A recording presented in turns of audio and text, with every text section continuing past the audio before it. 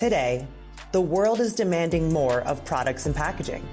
They need to meet consumer demands, be sustainable, and travel through different channels. Simply put, companies that make things need to respond faster than ever to change. So let's go beyond the shelf to understand how industry leaders in food and beverage, beauty, CPG, industrials, and more are driving innovation in their products and packaging. Hi everyone, Laura here. We have a very special episode today on Beyond the Shelf with Dana Kim from Highlight, an in-home product testing company. If you're interested in testing products at home from well-known brands, you can apply to become a highlighter at app.letshighlight.com. And Dana has been kind enough to give us a special invite code, SpecRite, to skip the waitlist. So if you like what you hear in today's episode, go to app.letshighlight.com and use invite code SpecRite to get started. Enjoy. Hello and welcome to Beyond the Shelf, the product and packaging podcast where we interview the people behind amazing products we use every day. I'm Laura Foti, and today I'm thrilled to be speaking with Dana Kim, the founder and CEO of Highlight, an agile in-home product testing platform. And we'll get into more about what that means later. She spent 5 years at a boutique insights agency as a qualitative and mixed method researcher for years, where she saw firsthand the difficulty of product testing. Determined to build a solution, she then got her MBA at the Wharton School, shout out to Pennsylvania, where she built Highlight, a high-growth research tech startup disrupting the in-home usage test and physical product research space. Their platform streamlines everything from recruit to data set, including all the logistics of getting your product to your target customers. It boasts 90% survey completion rates, can get product in hands in days, and seamlessly collects targeted feedback at scale. Dana, welcome to the podcast. Thank you so much for having me. So, you started your career in the research space. How did you get your start in the industry? Yeah. Oh my gosh. I love this question because I love shedding light on the fact that it's totally okay to not have a straight line career path. I went to undergrad in New York, and I had an internship and a job in basically every career and industry you could possibly imagine. And essentially fell into, upon graduation, the world of market research. I worked at an amazing market research agency called Kelton that I absolutely loved. And we were working with consumer brands like Uber and Facebook, as well as big CPGs like Coca-Cola and Nike and Starbucks. And I was there for about 5 years. I was doing all sorts of quantitative research at first, then realized I liked talking face-to-face with humans. So then I was doing qualitative research and focus group moderation, and then ended up doing a lot of product testing on behalf of our customers, which is really what led me to build Highlight and why we're here today. What were the pain points that you saw in that industry that led you to founding Highlight? Yeah. So there were many, and all in honor of a really important end goal, which was to collect really valuable product data and consumer testing and consumer feedback for our brands. But we were really stitching together all of the sort of subcontractors and all the pieces of the puzzle that were required to get product in hand and data back. So what that meant was I, alongside many awesome other researchers, would oftentimes be sent out into field and be standing in grocery stores, be standing in malls, be standing in focus group facilities, literally handing product out one by one and asking, tell me what you think of this new Dr. Pepper, or tell me what you think of this new Starbucks ready to drink.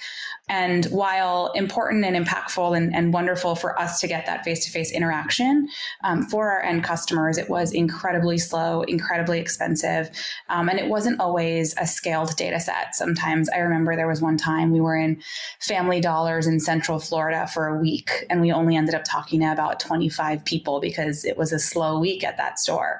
So ultimately, the pitfalls of product testing, the sort of old school way, were the time it took, the cost of executing, and just the clunkiness and the potentially small sample size that you were reaching. That's fascinating. I also can't help but think as well about the relative selection bias that occurs when you're kind of going out into the physical world. I think about okay, you go to a grocery store. If you go to Whole Foods, it's a very different audience than if you're going to, the Dollar General store, right? And so depending on, if you want to get true unbiased feedback, you want to probably get a large variety of people, or perhaps very specific to the segment that brand's trying to target. So talk a little bit about how virtual product testing solves for those pain points. Yeah, absolutely. So making sure you are reaching a representative pool of consumers that you are testing against is key to making sure that your data and your feedback is actually representative. So when you think about, to your point, going out into a Family Dollar, going out into a Whole Foods, the sample sizes and the cohorts that you are reaching are very, very different. And you, in analyzing that sort of data, have to be sort of eyes wide open about the fact that your perspective is quite restricted. So the beauty of going in home and having a scaled sort of product testing network that is not restricted to a certain geography is that you can be very, very conscious and targeted about who you are talking to. So sometimes it is very specific. It is still Whole Foods shoppers or Dr. Pepper drinkers or Dollar Shave Club members or whatever it might be. But the idea is you can actually ensure that they are, all 18 to 35 and representative of different ethnicities and household incomes and across the U.S. as opposed to who happens to be at a certain geolocation at a certain time. The other big difference between just going in person and actually grabbing folks and saying, hey, wait, stop right there, try this, is when you're sending stuff in home, the method in which you're collecting the feedback is far more organic. So when someone is trying a new paper towel or a new concentrated cold brew or a new, chocolate covered strawberry product, and you're standing in front of them asking them, hey, what do you think of this? They're far more likely to say something positive, and they are far more likely to feel rushed in their response. And they're in a sort of very specific situation where a strange woman like myself is asking them for feedback in a public place. When you send someone product in home and they're actually around their dinner table, or they're bringing the snack to work, or they're using the paper towel on their kitchen counter, that's a very different, more organic way of A, using the product, and then B, giving the feedback. So not only is the audience that you're reaching far more representative, but the actual feedback that you're getting is more organic and therefore more valid and accurate.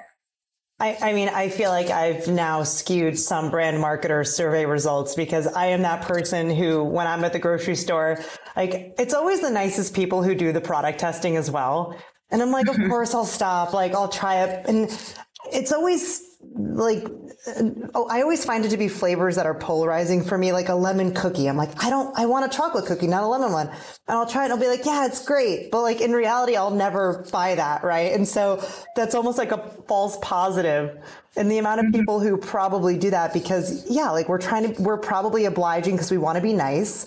And so the likelihood of us giving an honest opinion, in a way, we don't realize we're being less helpful in that situation to that person, which is kind of funny. Yeah, totally. And, it does happen online as well. You'd be surprised. Folks, they are getting product to their door. They're first to try the cool new, whatever it might be, M&M flavor, and they want to say positive things. They want to be encouraging of innovation. And so there oftentimes are online communities that are still somewhat echo chambers of yeses and giving those false positives.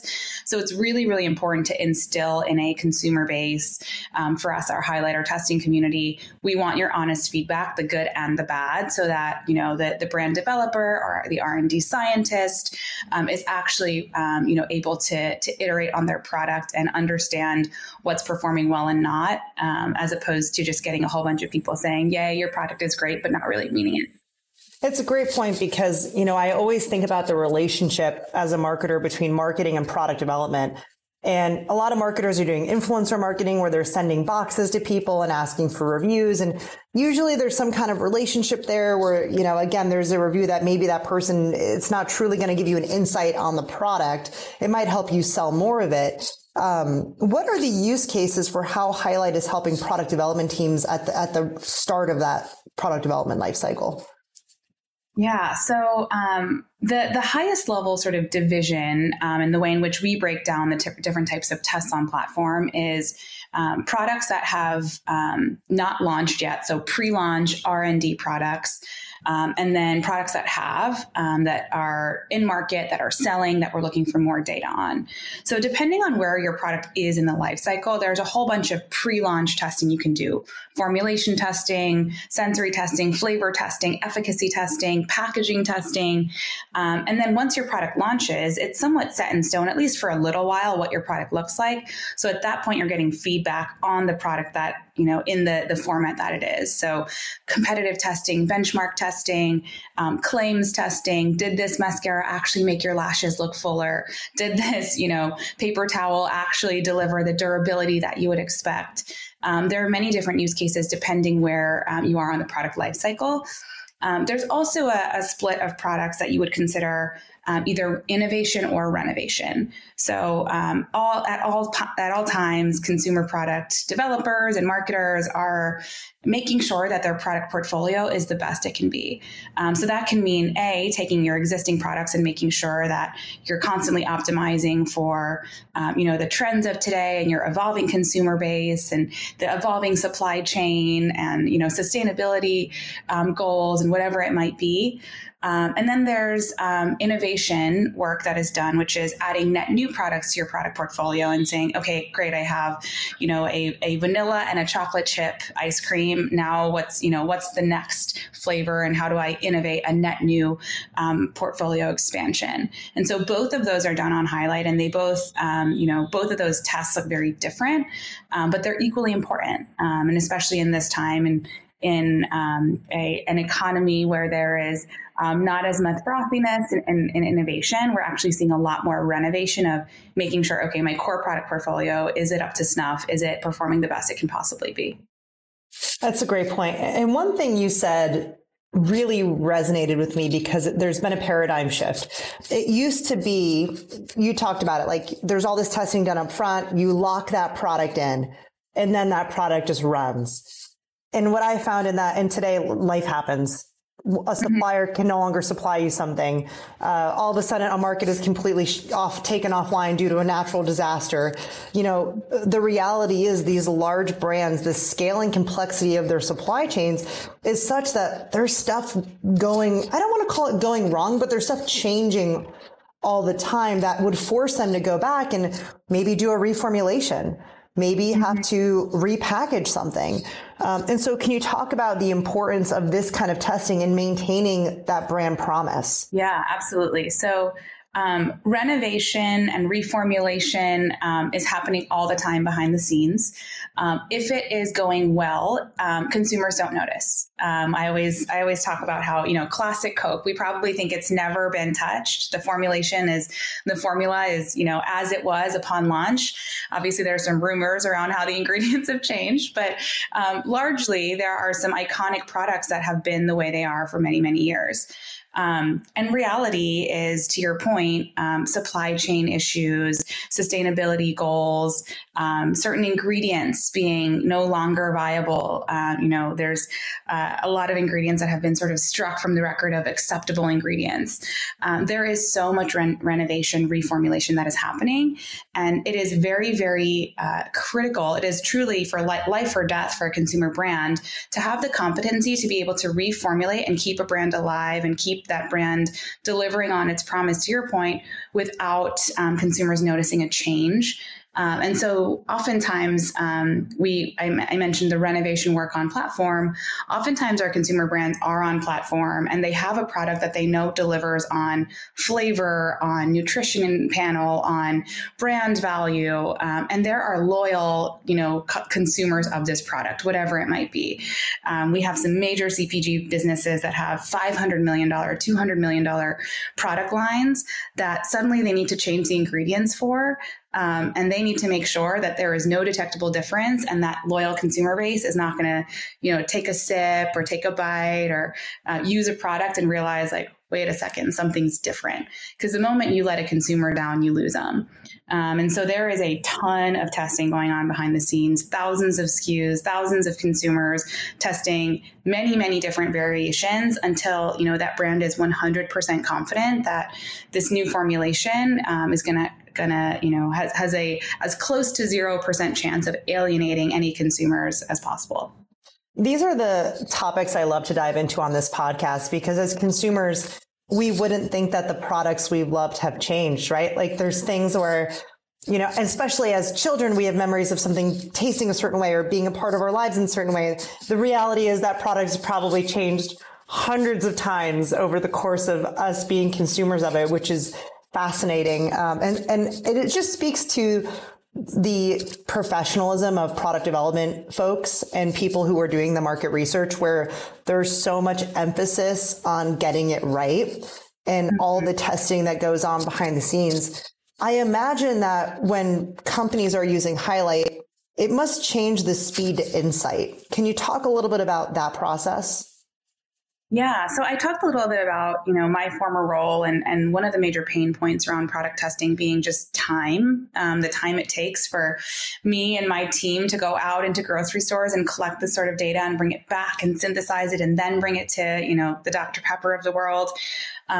What we have really done in automating all the different components of physical product testing and allowing for, the delivery of the product data you need on these impossibly fast timelines, is we've accelerated that time to insight, and we've accelerated product development cycles. And you can imagine, with every passing day, the consumer product landscape grows more and more saturated, and the pressure to innovate gets quicker and quicker, and the number of different potato chip SKUs on the Walmart shelf increases. There's a wild amount of innovation happening both across enterprise and emerging brands. And so the speed to insight and the need to react to how consumers are reacting to your products and having that really very clear, positive feedback loop is really, really key to survive and sustain competitive advantage in this market.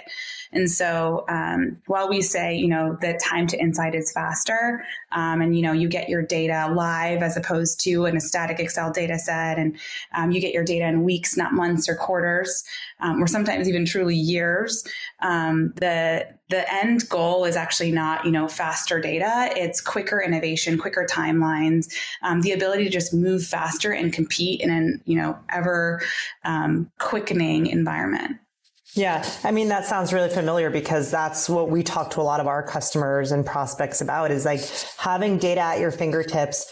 It's not just for the sake of data. It's for the sake of changing your product, getting it to market faster, understanding the risk of a recall.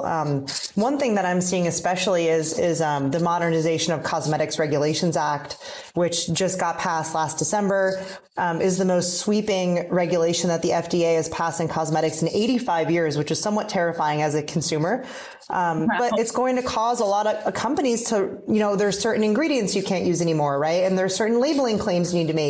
And so I imagine, and by the way, these folks have about a year to do it. And so when we think about, okay, if you're at a big CPG or cosmetics beauty company, you don't have a lot of time to figure this out, right? You have to reformulate something, make sure it meets that consumer expectation. And you simply can't do that without data, without either having your product data to quickly innovate it from, or without having kind of the ability to get those data insights quickly. And I that's why I feel like such a kindred spirit with you, because we just see the need for that on so many different levels. Obviously, we talked about what happens when companies do this, right? They keep that brand promise. Are there some examples that you reflect on where companies have really failed and where it's kind of hurt them in a big way? Yeah. I mean, we have so many, unfortunately. Sometimes we are chatting with customers and they have found us because they've been dinged by a product failure. We always actually, as a marketer, you would appreciate that we wonder if our positioning is ensure your product is successful and positive, or is it ensure your product doesn't fail and negative? And both are equally powerful. And when you see a successful product run off to the races and you're like, holy crap, this is working, that's an incredibly motivating, data point for your brand. And then on the flip side, when you realize like, whoa, there's a sharp decline in sales for something that was avoidable, that is a really big kick in the butt for, okay, I need to make sure this never happens again. And so we have absolutely, especially along the reformulation and renovation route, we've definitely had companies, teams, individuals come to us and ask, how can I ensure that the next time I reformulate, this doesn't happen, or the next time, I launch a product extension into a new category, that I am more confident in my product success, because there are specific SKUs that are in the Hall of Fame of failed products. Crystal Pepsi is one of them. We just saw, the Tropicana orange juice carton rebranded to a really modern pack, and everyone was like, "Where's my, the old school Tropicana label that I'm used to in my mom's fridge?" There are some changes that are unpredictable in terms of reaction, and you really can't know until you consumer test. So, absolutely, there is a long list of preventable failures and enabled successes that have come from either the use of consumer testing or the lack of consumer testing. I just think you're so right that the bar is so high and that companies cannot fail today, because product development is very expensive in and of itself in general. And whenever companies add SKUs, there's added costs. If you think about, I get to walk plant floors. Every time they have to change something in a manufacturing line, it takes time, and time is money in manufacturing. And so as much as we all love 50 flavors of everything or 50 kinds of eye cream, the reality is there's a cost of that variance, whether it's supply chain or manufacturing process. And so if a company is adding a SKU and that SKU fails, it truly is detrimental in more than one way. It's not just simply my sales went down. It's like kind of disrupted and made my supply chain even more complex, and there's costs there. Can you talk a little bit about the Crystal Pepsi example? Because I think that's one that many of us aren't familiar with, but really shines a light on the need for this. Yeah. So Crystal Pepsi's one example of how a concept, a digital-only test and digital-only research yielded an idea of a product that in theory was good, but in execution and development of the product was truly not, and received really poorly. And the idea was, Pepsi Classic has a brown color, and that brown color doesn't necessarily look the most natural or clean or pure. And so in doing some online testing of potential new Pepsi extensions, Crystal Pepsi, the idea for Crystal Pepsi, a clear Pepsi beverage, came to light. And online, everyone said, whoa, how interesting, how cool. This seems more clean. This seems more nutritious. This seems less chemically. This seems, maybe better for me. I'd be interested. Once they actually produced the product and launched, and people were drinking Pepsi that tasted like Pepsi but looked like Sprite, it was a really jarring experience. And the actual, product development had not been, tested with consumers to the degree it should have been. Otherwise, they would have realized this very sort of cognitively confusing experience around the actual, physical product consumption. And so it's an example of how, many, if not, all products go through some level of online concept testing, figuring out, is the idea of this product acceptable? And once that product is established, or once it is established that yes, the concept is, the product is developed, concept testing is easier to do. And so most folks are doing some kind of it. Product testing is harder. The physical, development and testing the formulation is harder. And so if you skip that step, you might be missing out on a major insight like the one that Crystal Pepsi did. Yeah, absolutely. It's a great example. And I love how you mentioned the Tropicana one as well, because that was just a packaging change, but there's so much nostalgia related to that packaging. I mean, as you said it, I was imagining it in the refrigerator, right? There's just certain staples that, are challenging to innovate with, but who knows? Maybe Tropicana was trying to be more sustainable, right? There's probably a reason for the change, and it just further goes back to the need for testing. We have a lot of folks who listen to this podcast who are in food and beverage, CPG, beauty, in product and packaging roles. Can you walk us through the process for someone to go from start to finish on Highlight? Yeah, absolutely. So Highlight is a entirely DIY product testing platform. And essentially the core modules that are included in testing on Highlight are targeting your audience. So once you sign up and you create an account and you're led through a project flow, you are targeting an audience for your test. The next step is you are uploading your products for distribution. So we actually integrate with third-party logistics providers. You send us your product in bulk and we distribute it to the audience you'd like to test with.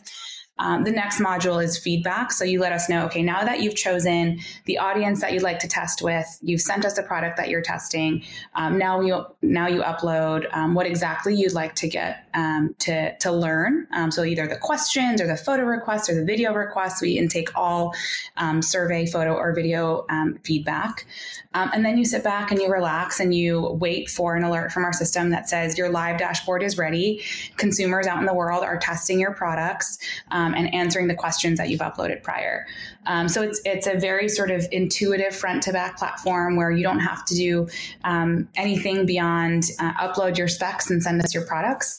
It's typically about a few weeks from start to finish, and you can collaborate with your team and platform and see your data coming in live. So it's a really nice way of sort of taking what used to be hundreds of emails, many different contractors, expensive agencies, and really taking the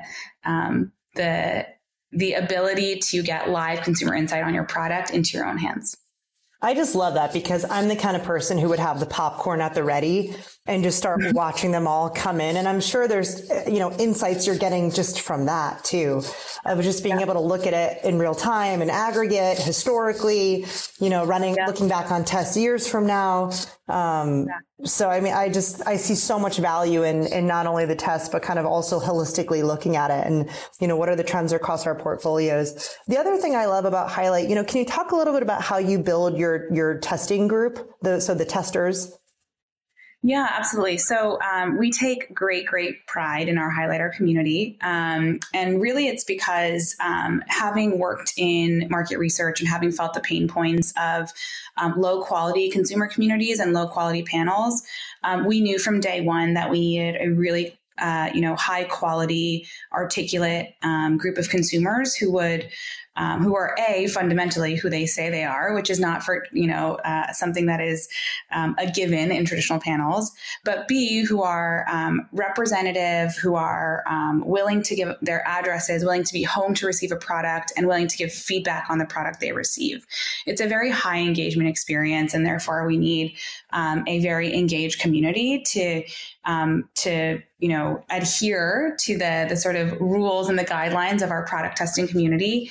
And so we don't buy or sell panel in the way that traditional market research agencies do. We recruit a community the same way a D2C company would recruit customers for their product.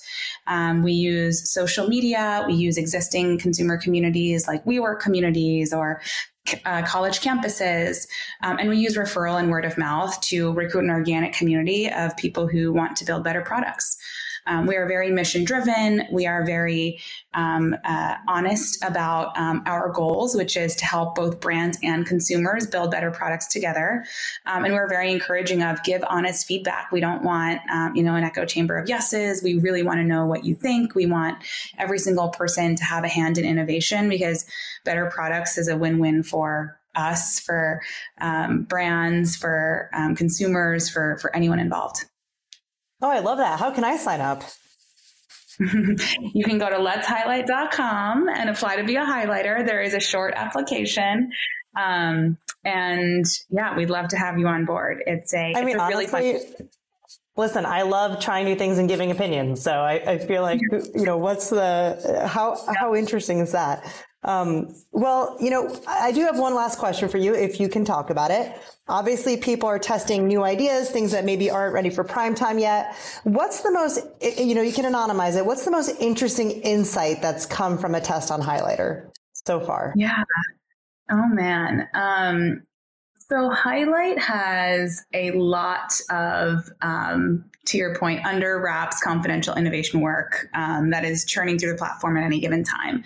But I think the most interesting insights come from products where you might be testing flavor and you get back a ton of insight around your packaging is terrible. It's too crinkly or loud. Or you're testing for serving size and everyone's like, wait a second, this is far too salty. Or you're testing for, the durability of your paper towel and people are saying, actually, the print is really distracting. It's the sort of unexpected insights that I think are the most valuable because you're not testing for them. You're not going into market realizing that this might be an issue. You could have potentially been blindsided by this sort of consumer feedback once you were launched. But you are, given the heads up thanks to your investment in consumer testing. And those sort of unexpected insights are where we get really excited around, wow, the ROI is off the charts because you truly, saved yourself from something that could have been a total surprise. I love that. For all of our packaging listeners, go tell your product development teammates that you guys need to do this. You might get some packaging insights. All right. Well, listen, it was great learning more about Highlight. Keep up the great work there. I'm going to close out with my favorite segment, which is some rapid fire questions. What is your favorite product right now? My favorite product right now is Barnana's peanut butter covered banana bites. That's a company that really has expanded their SKU count very successfully. Yeah. That's a great pick. I'm loyal to the single SKU, but I appreciate their diversification. That's great. What packaging trend are you most excited about right now? I'm really excited about the upgrade. Actually, I know this is a podcast, so folks can't see, but I'm drinking an iced coffee with a compostable straw that actually is durable. And I feel like there was a phase of, sustainable cutlery and sustainable straws that were, would melt in a second in a drink or would not be able to hold, a soup for a second. And just the advancements and specifically straws, I'm really excited about. I love that. We famously had Dr. Jay Singh, who's a professor of packaging at Cal Poly on, and we had like a 10-minute rant on the compostable straw thing. So he'll be happy to hear that it's getting better. And then our last one, which is really fun, is called Kill, Keep, or Change. And listen, we can't go out to the Highlight community, so I'm going to have you do it in real time. You have to keep a product, kill a product, and change a product. And these are 3 random ones. So your first product to consider, you can see that where I'm going with this, is a beach chair. The second one is a lawnmower, and the third one is a hard seltzer. What would you keep? What would you kill? What would you change? I would kill the hard seltzer. That's a hot take. Yeah, I appreciate the summer theme. My summer drinks are more along the orange or white lines. I would keep a lawn chair and I would change a lawnmower to be a Roomba lawnmower, a self-driving lawnmower. That's brilliant. Is someone on that? If not, there's an insight that just came from this podcast. Someone contact John Deere. Yep. A Roomba for your lawn. I love Roombas are life-changing. I resisted it for so long. Do you have one too? My sister does. I live in New York City, so my apartment does not warrant a Roomba. It would be done in half a second. But my sister, who has a house, cannot live without it. There you go. Well, Dana, thank you so much for joining us. How can people follow you and follow along? Yeah, letshighlight.com is our website. Book a demo if you're a brand or sign up as a highlighter if you're a consumer or both. And yeah, we can't wait to hear from you. That's awesome. Well, thank you so much for joining us. If you like this podcast, please be sure to rate and review us. And Dana, we'll talk to you again soon. Thanks. Thanks so much. Beyond the Shelf is presented by SpecRite, the first cloud-based platform for specification management. Say goodbye to spreadsheets, shared drives, and legacy systems, and digitize your specs in a secure single source of truth. With SpecRite, you can easily share and collaborate on specs with other departments and across your entire supply chain network. Taking a spec-first approach enables you to accelerate product and packaging development, go to bid faster, report on sustainability, and ultimately spend less time chasing data and more time making amazing things. To learn more, visit SpecRight.com. That's SpecRight.com.